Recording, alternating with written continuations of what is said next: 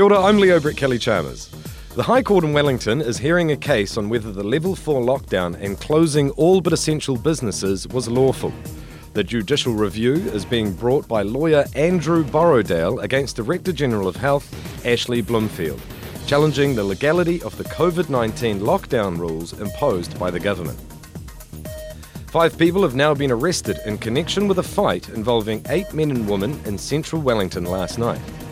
During the fight at a BP station at the corner of Taranaki and Cable Streets, one person received a non-life-threatening stab wound while others were assaulted with weapons.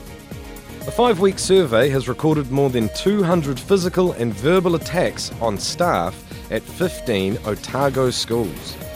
The incidents included 35 instances of striking, more than 15 cases of punching, and 15 of using an object as a weapon.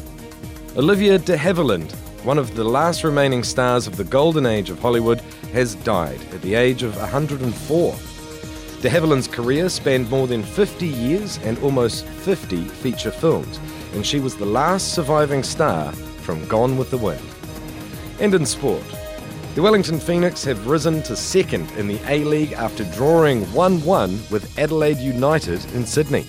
A second-half goal from Joshua Sotirio has earned the Phoenix a share of the points, but they could have grabbed all 3 if Ulysses Davila had converted a late penalty. That's News and Sport for Newsbeat. I'm Leo Brett Kelly-Chalmers.